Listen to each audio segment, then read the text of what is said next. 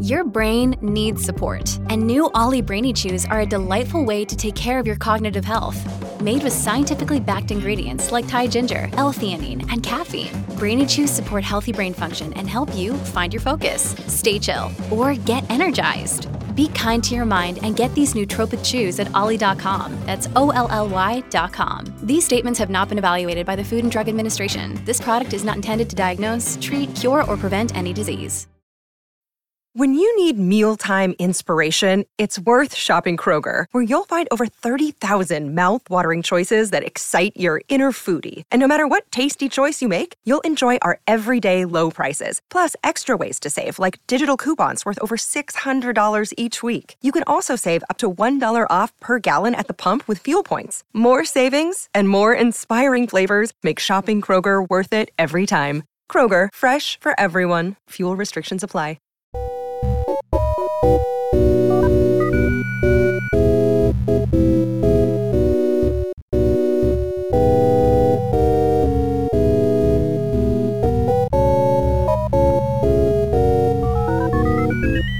From Headstuff Studios in Dublin, welcome to Mother Folklore, a podcast about words, Irish words, and words from Ireland. I'm Dark O'Shea. And I'm Pat O'Quivonic.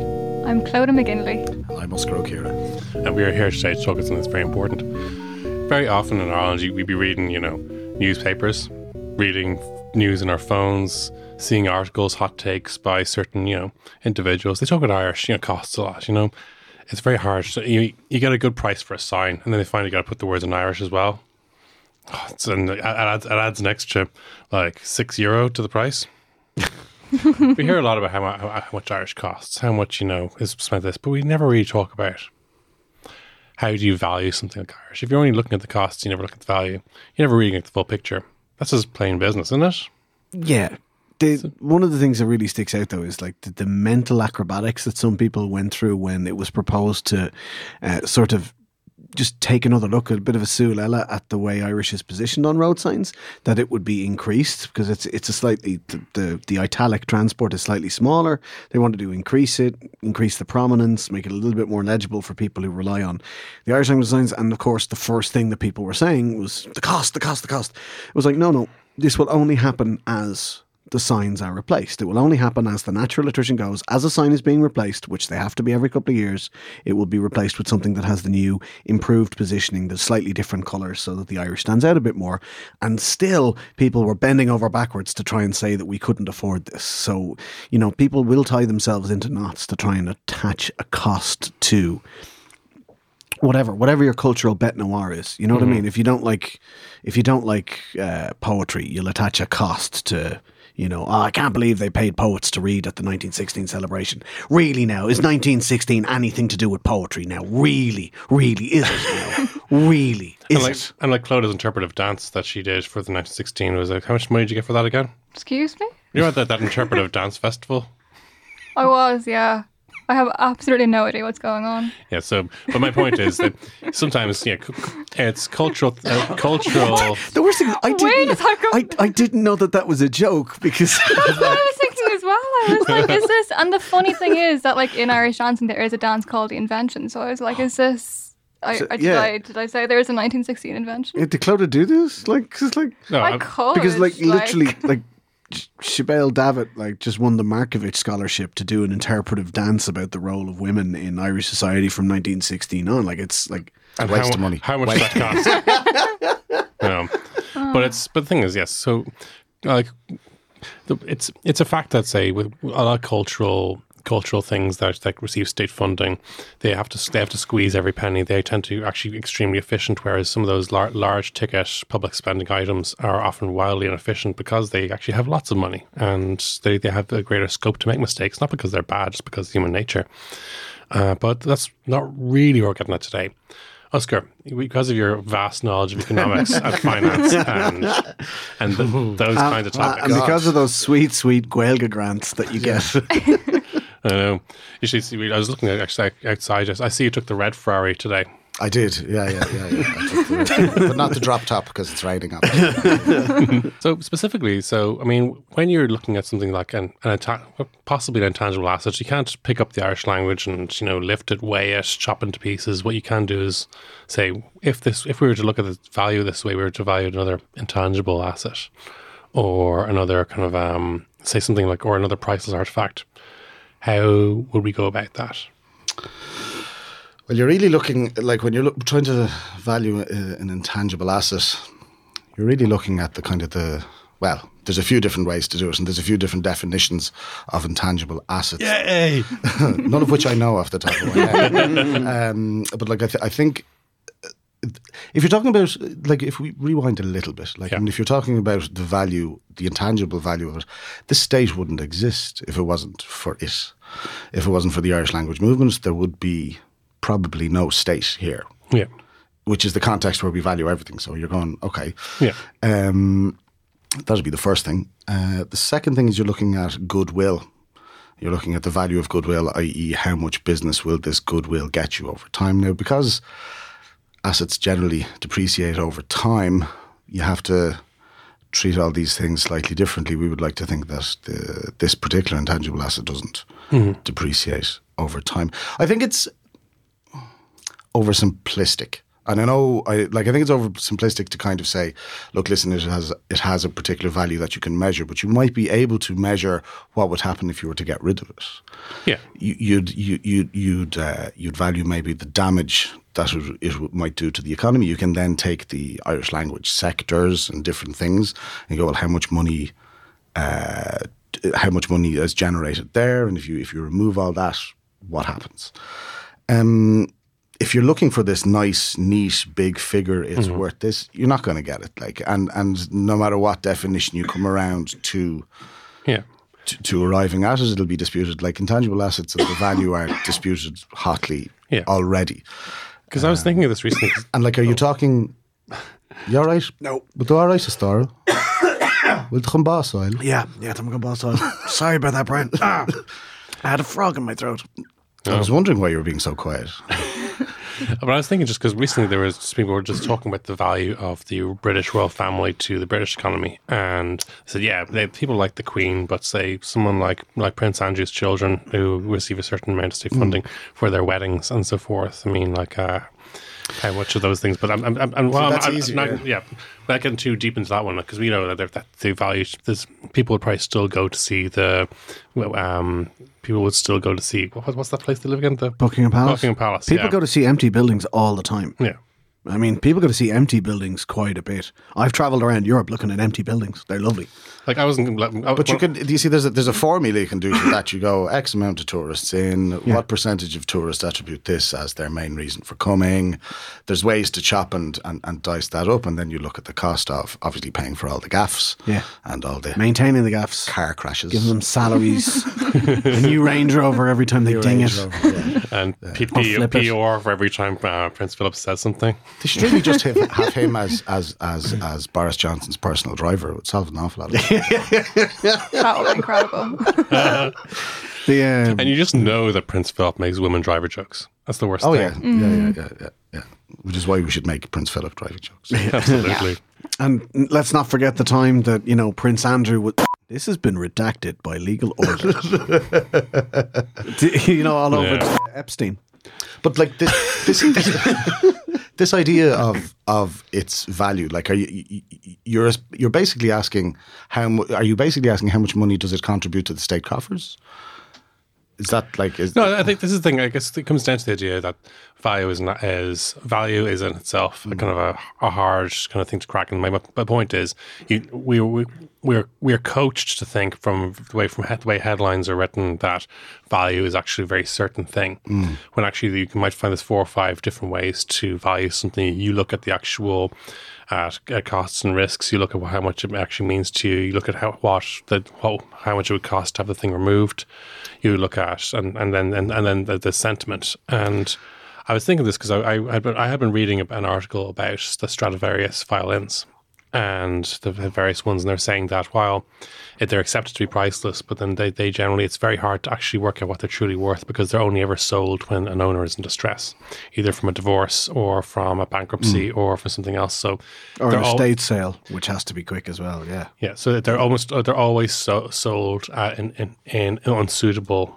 They're always sold in unsuitable market conditions. So I think one of the ways that you kind of you benchmark businesses, or you track success of businesses, or whatever, is like that you look at KPIs or key performance indicators. One of those, for example, in a business would be turnover of staff, or would be staff morale. If you did a scoring, you can get these companies in to score the morale of your staff, and that would be a KPI. And I think that's where the Irish language comes in, and it comes in at the end of, funnily enough, in the culture part, and if you were to do an analogy with the business, you talk about what are the kind of the mission, vision, and values of a company, what keeps the company together, what are the intangible things or the abstract things that keep a company together, keep people working together, and keep that goodwill between sections, departments, whatever. What are the red threads that go through all of this? And that's where I think the value of the Irish language is. One of the hardest things for companies, especially large companies, multinationals, whatever, is to have a culture that's aligned, to have a culture across all of their different units or their departments that is aligned. And what they seek is an overarching, easily explainable heuristic or culture that keeps everybody focused and facing the same way. And since the foundation of the state, the Irish language has been envisaged as one of those things. So I think that if you, my personal, completely biased belief, that is, if you remove that there's no real reason to have a state anymore. We might as well just join the Brits again. Be fine. That'd be... Yeah, and then we could be valued as part of the greater British Isles whole. Well, so yippee. When you think about it, it's kind of using the logic that's applied by these governments and governments all across Europe, all across the world. In political theory, we saw the rise of social democracy in the 70s, and that sort of gave way to neoliberalism, Thatcherite neoliberalism and Reaganism in the 80s, and we're still clutching to the last vestiges of that, despite the fact that anybody with any sense is saying that this is not working for us. We're still hanging on to that needs to quantify everything, that needs to sort of put it into business speak and say, what's the return on this? What's the ROI? What's the return on investment on this culture thing? And we see it all the time. I say all the time, the Ryder Cup is coming to Ireland. It's going to cost us 15 million, but it's going to bring 150 million to the economy. That's great. That's brilliant. I love to see that. Bring the Ryder Cup. That's cool. You are right. It brings things into the economy. But why is a bus route only spoken about in terms of cost? Why are you not talking about a bus route in the same way that will bring loads of money into the economy? Because now we can connect people to this city or this town or this village, or we can keep people out of hospitals. We can keep people out of nursing homes. And likewise, the Irish language. But I mean, what Oscar's raising is very interesting, because if you turn it on its head, and if you actually go to that dark neoliberal place and you say, right, let's talk business culture then. If we do eradicate the Irish language, if we get rid of the Irish language, you say, fine, it's costing us a fortune, it's costing us too much, let's eradicate it. Then what's our USP anymore as a country? What are we? we Brits that are slightly... We're just uppity Brits. Yeah, we're slightly worse at football and a little bit better at, I don't know... Doing stuff. Being funny. Yeah, but the Scots are funny. The Scots are really funny, yeah. They've probably got funny. I mean, they're funnier than us. They're... Well, you can thank your lucky stars are not Welsh. The Welsh are funny. Welsh are funny. They're funny looking. But if you want to couch it in strictly economic terms, then yeah, some people, our old friend Ed Walsh would say it's €1 billion. It's quantified. Right. It's costing us €1 billion a year. That's what it is. And apparently that would include all of the Irish language schools, all of the Gael School, and all of the schools in the Gaeltacht, all of the Irish language classes, all of the students who study Irish at any stage, and all of the teachers who teach it. So it's... Well, what value are names? What value are street names? What value are town names? What value are county names? What value the name of our country? What value the names of our rivers, our mountains? It's this is huge value. And I don't think that you can separate... I don't think... Yeah, I think it's obviously very, very hard to value all that. But I don't think that you can take certain elements out and value them in isolation without considering. I think Monopoly does a good job of like, the way that like, Dame Street is worth more than Kimmage, but Adelaide Road is worth way more than both of those, even combined. So, I mean, street names, just look at the Monopoly board. So it's a bit like Not the recent editions of Monopoly where DCU paid to be on the board. They paid. They didn't. They did. DCU paid for exclusivity on the board. They wanted to be the only university on the new Irish Monopoly board. DCU. Oh my God. DCU. So now, when you think of university in Ireland, what do you think of? It better be DCU because they paid a hell of a lot of money for that. Did they get rid of Kimmage as well? I feel like they might have gotten rid of Kimmage. It's still there. Is it? It's in Dublin 12. It's off the Monopoly board. Sorry. I thought you were talking about Dublin City Council's lesser known eradication policies. Yeah. I mean, I live there, so I hope they haven't removed You hope it's still there. I hope. Oh, you're going for a surprise when you get back. It's like Extreme Home Makeover, but with just total disappointment. Just wiped out. Destruction, dystopia, all that jazz. No, Kimmage has gone off the Monopoly board now. It's an all Ireland version of it now, and it's incredibly esoteric. They've tried to. They don't use money, do they not? It's like cashless Monopoly now. Is this Kimmage? No, they do use money in Kimmage. That Yeah, they do. Kimmage hasn't gone entirely cashless yet. No, it's getting there. Because I remember they put Rathfarnham on the because the original Irish Monopoly board was all Southside addresses, and there was a few kind of eyebrows raised at this, and then Was O'Connell Street not on it? I don't think it was. Oh, was it not? Okay. Or maybe I think it was all. It was. I think it was the sold Southside addresses. Okay. There may have possibly been maybe just that one city centre one, but I think it was all because there was and then they decided to put to revise and they put Rathfarnham in one of the brown categories, like the Baltic Avenue kind of equivalents, and there was uproar. There was uproar. This was very shortly after Russell Carroll Kelly had referred to Rathfarnham as a borderline zone. And so you can imagine estate agents were up in arms. See, estate agents would put a value on street names and they put a value on where you're from. They'd quantify that shit in a heartbeat. And this is the thing. And they prefer kind of wanky British imperial type names anyway. Somerton Mews. Somerton Mews. And this is the big Eglinton Boulevard.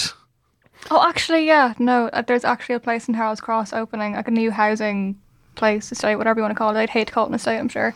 But St. Pancras, they've called it St. Pancras. For fuck's sake. It's horrific. It's really I mean, just... why stop there? Bootlick Avenue. And it's beside Kenilworth, and it's beside, all those places. But Kenilworth is a historical... It's like... Kenilworth is I don't mind actual, it's like they were here, they got to name some stuff. That's all right. There's a Cromwellsford Road. Yeah, that's fair. From where Cromwell had a fort. That's fine. We don't like Cromwell, but we acknowledge the historical connection. Yeah, but we could do without the Chesterfield avenues, please. Yes, thank you very much. Yeah. And St. Pancras when they could have had St... whoever. We have lots of saints. Yeah, exactly. We've loads of saints. We have loads and loads. We've got sexy St. Brendan down in Kerry. Back during the Tiger, I remember on a stage and was saying, don't have a saint. You want your property to sell. Drop the saint from the street name. Maybe don't have a Republican martyr anymore. Yeah. No 1916 leaders. No, certainly not. Because if you're on kind of on James Connolly Road, or if you're on some or one of those names and Devon Park, or St. Patrick's Cottages, or any of those things. Villas. St. Patrick's Villas. I grew up in a villa. So these are the things they said. Not actually a villa. I grew up in an end of terrace house on a road called Villas. But property does bring the big thing is because when we attribute value, the value is based on the understanding that the thing in question belongs to a person. Yeah. And this is one of the reasons there's a difficulty in valuing Irish, because you say who owns it. What is the value of the Irish language, the treasure of the Irish language, to individual Irish speakers, to the state? Those are very different valuations. Yeah, also the fact that we're trying to give it away to as many people as possible all the time. It's open source. Yeah. And it's very difficult to put... it's non-proprietary then, because there's no exclusivity. You don't buy into Like some people would say there is, and that we're an exclusive club, but we're also apparently trying to shove it down everyone's throat at the same time.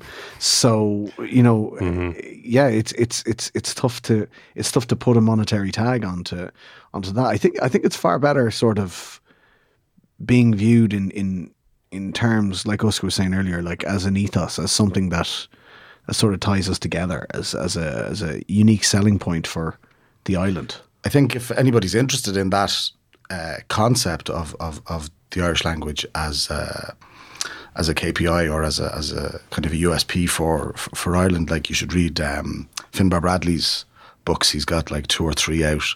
I think Gombeans at the Gate, the Green, was it like there's a few of them by Finbar, and they'd be worth checking out for any of the listeners who are interested in this, like, because he really talks about how the Irish language and Irish culture is a root system, or is a grounding system for business and for enterprise, and that it buys goodwill from Irish people and recognition of uniqueness from abroad. Yeah, it's the Irish edge. The Irish edge. The Irish edge, and capitalising on culture. Capitalising on culture, yeah. And Gombeans at the Gate is the best title. Gombeans at the Gate is brilliant. And Finbar is definitely kind of, he's a Keonrody, what's Keonrody in English? Pioneer. He's a pioneer for the Irish language as a worthwhile weapon in the arsenal of business. Yeah, I thought when you started that sentence that, like, if anybody is interested in Irish as like a key point in key performance indicator, give me money. Give me money. Yeah. Pay me. PayPal link in bio. Did you enjoy Irish today? Pay me. How many words of Irish did you use today? Oh, you used 3 words of Irish and 7 words of Hiberno English, so I'm afraid. And I need to invoice you.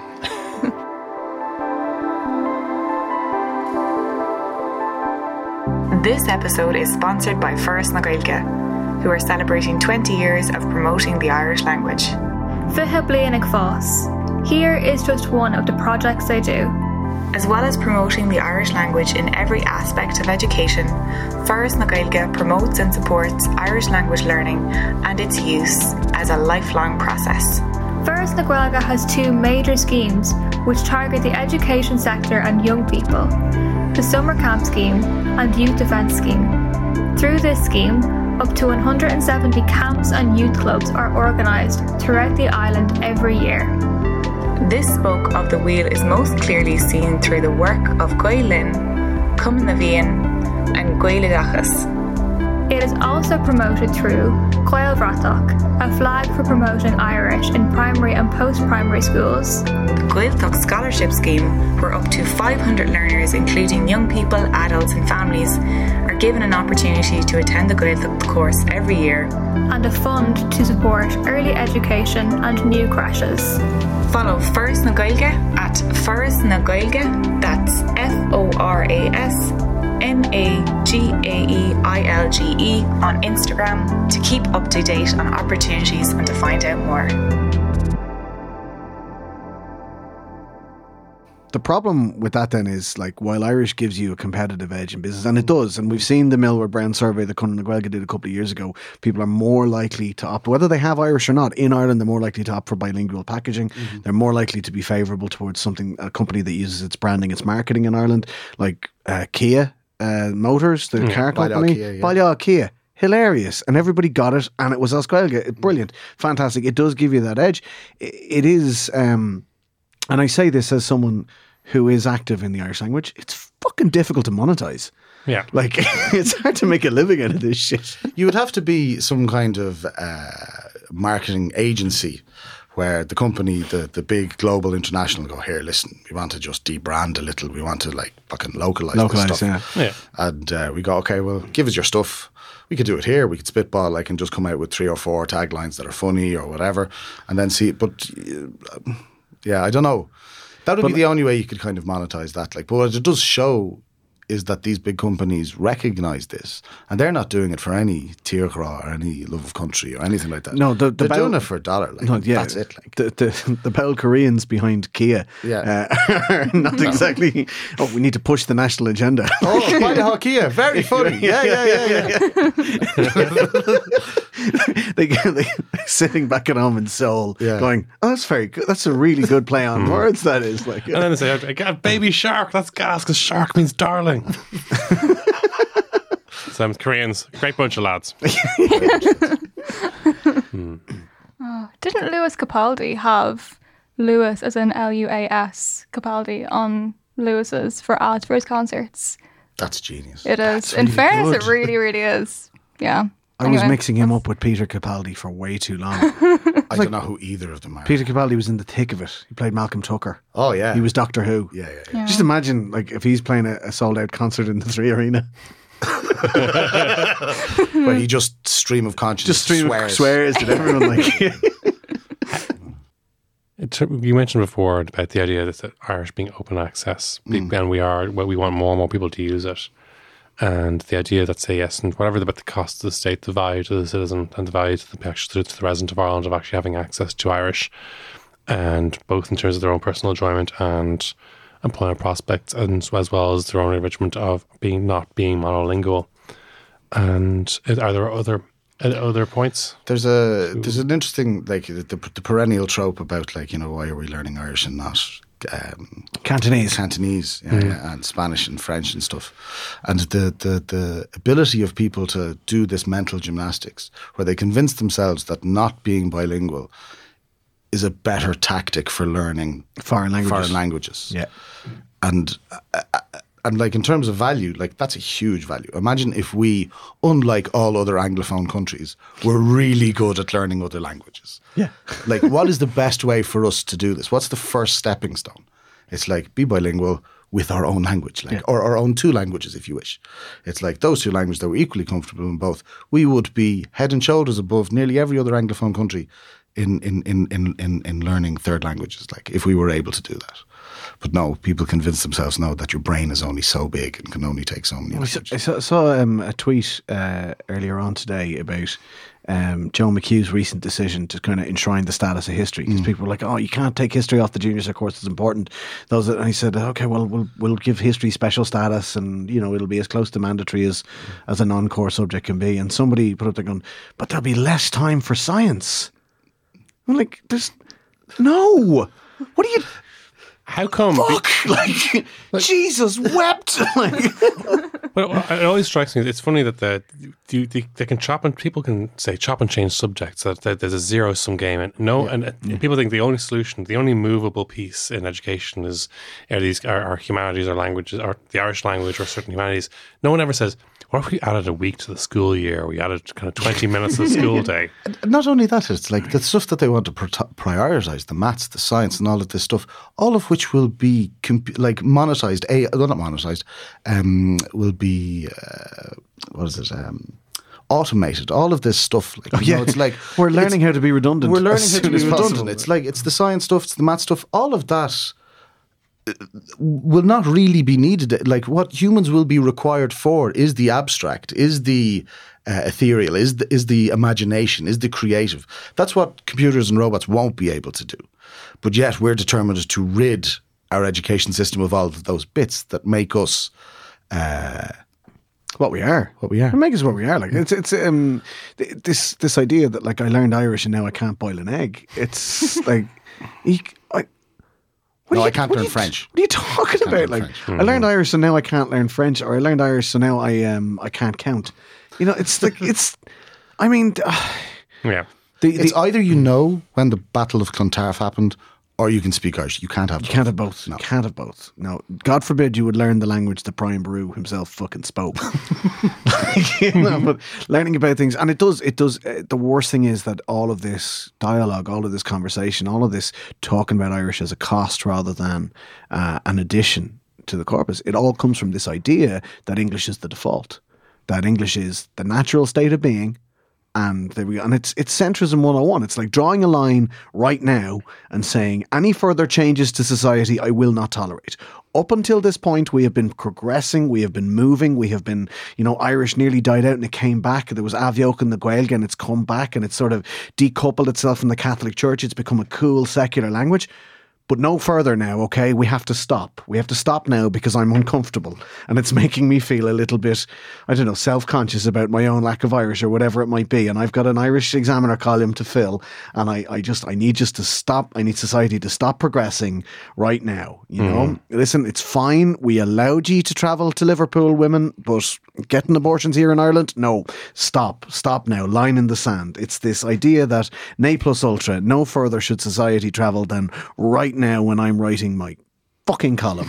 And it's just ridiculous. And it comes from this idea that where we are right now, speaking a language that's not native to these shores is apparently the way things should be. And that's so ingrained that people turn around. There was one guy sent me a tweet a while ago.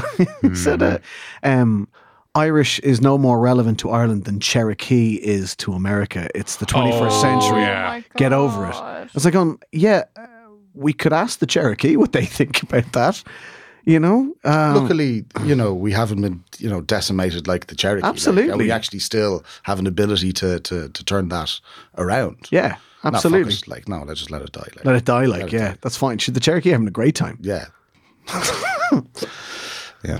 Because in terms of the values, like the great values that come with monolingualism and just speaking English in a world where other people speak English as a second language fairly well, that's becoming after Brexit and other issues, there's going to be what will the value of the English language be at that point as a language of business? There's this big discussion now. Is effectively the only reason that English is still pushing ahead is the battle between whether German, Italian, French, or Spanish actually get to be the kingmaker in Brussels. I have to be honest with you. English is not going anywhere as a language of international commerce. It's not going anywhere simply because of over 1 billion Indians who learn it at some stage in the school system, because it's the second language of choice for the Swedes, the Danes, the Finns, the Norwegians.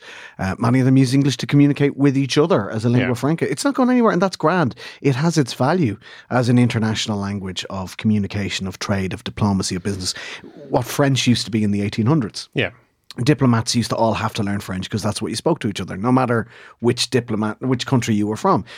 But now we're at this stage where monolingual countries are the ones that are going to be at a massive market disadvantage for many, many reasons, because of the mental acrobatics that you have to go through to just try and interpret someone. Take case in point, Greta Thunberg, right? Yeah. Greta Thunberg is traveling around the world by yacht, which is fucking carbon free. Fantastic. Away you go, Greta. Telling people in her second language at the age of 16, 17, how this crisis has driven her to the brink of anxiety and we need to do something. With her second language. And it's frightening the living shit out of 50-something-year-old men who don't have a second language. It's absolutely petrifying the Anglophone right-wing columnist world, the people who subscribe to this idea, this neoliberal idea that everything has a value, that, we can't save the world, it's going to cost us money. We can't save the world for Greta Thunberg and her generation because I don't want to pay 5 cents extra on a litre of petrol, or I don't want to stop taking foreign holidays, or I don't want to stop eating foie gras, or whatever it is.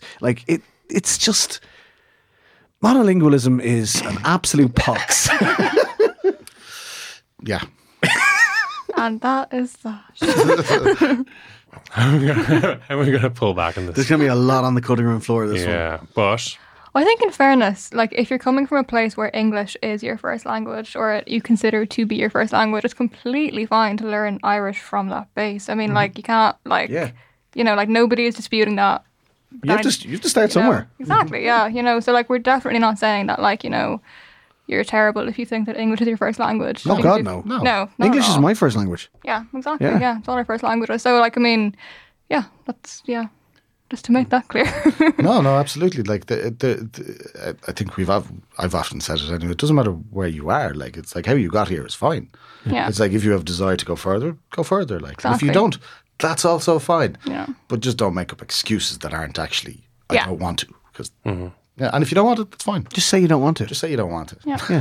Exactly. And to be honest with you, it would probably be a healthier national conversation if instead of saying we can't do X, Y, Z to promote the Irish language, because of the cost. How about we just said, no, hang on a second, no, we can bring the Ryder Cup in. We can do all of these things. Yeah, how about we just said we want to be a monolingual society? That's the direction we've chosen for the country. Let's remove it out of the constitution. Let's let's do what we need to do to get rid of it. And if we came to that and that was democratic, yeah, that's grand, that's fine. I wouldn't actually pay any heed, but or tax. So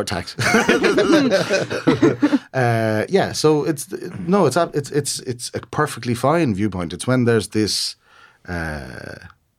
double speak, or when there's this hypocrisy, like in what people are saying. I think one of the interesting things at the moment, especially with what's on social media at the moment, like in terms of Gaeilge for all, is this idea of what right, now this is probably for another podcast, what right do 60-70% of the country have to impose bilingual education on the rest? At what stage can a group, or how big does a group have to be to opt out and to go, actually, no, we want just monolingual English and we're absolutely fine with that. Because it's there's a rights issue there as well. Like, but I mean, when you look at how other minority groups have dealt with this, like, you're not talking about people opting out and sort of setting up their own schooling system for example, the way that the Church of Ireland used to have to, and I think if they want their own system, they should opt out and do it. Exactly. That's it. Like the Muslim community have a school, but I mean they took the advantage and they went and they set up a Muslim school, and like my mate Owen teaches there. He's not a Muslim, you know what I mean? He teaches Irish, funny enough, up there. But I mean, they love it. I'd say. They love it, of course. Sure, it's part of the culture. Yeah. But like, if you want to opt out and just go ahead, do it. Like, just do it. But it's the problem is saying like, no, we refuse. We demand the state provide us with monolingual education. That's where you get like, well, the state has a responsibility to the Irish language, and long may that continue. Mm-hmm. I think it's very dangerous too. Like, if you start with the conclusion, you're just going to kind of try and keep finding evidence to support that conclusion, the whole confirmation bias thing. Where so if you say, oh, Irish is really costly and everything else, you're going to keep finding things to support that statement, even when that may not actually be true. You're just reading that in whatever newspaper you're reading it in or whatever else. So be aware of that, I guess, that actually you really shouldn't be starting with a statement, that you should actually be trying to kind of look at the facts before you say anything yourself. Yeah, I tried not to start with the conclusion that monolingualism is a pox, but all the evidence is there. I don't think it's confirmation bias. I think it's insurmountable. No, I agree definitely. I think it's more for the Irish is costly thing, that it's not really true. Sometimes, depending.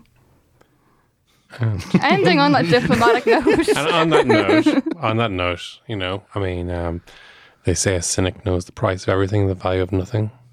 We wish you a very uncynical afternoon or evening or whatever the hell time you're listening to this podcast. We thank you for letting us in your headphones. It's a slán from me. It's a slán Mamshe. A slán from me. A slán Mamshe. Catch you next time.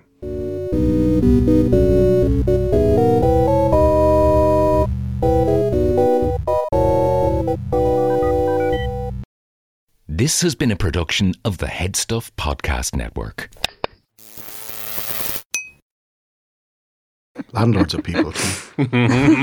Barely.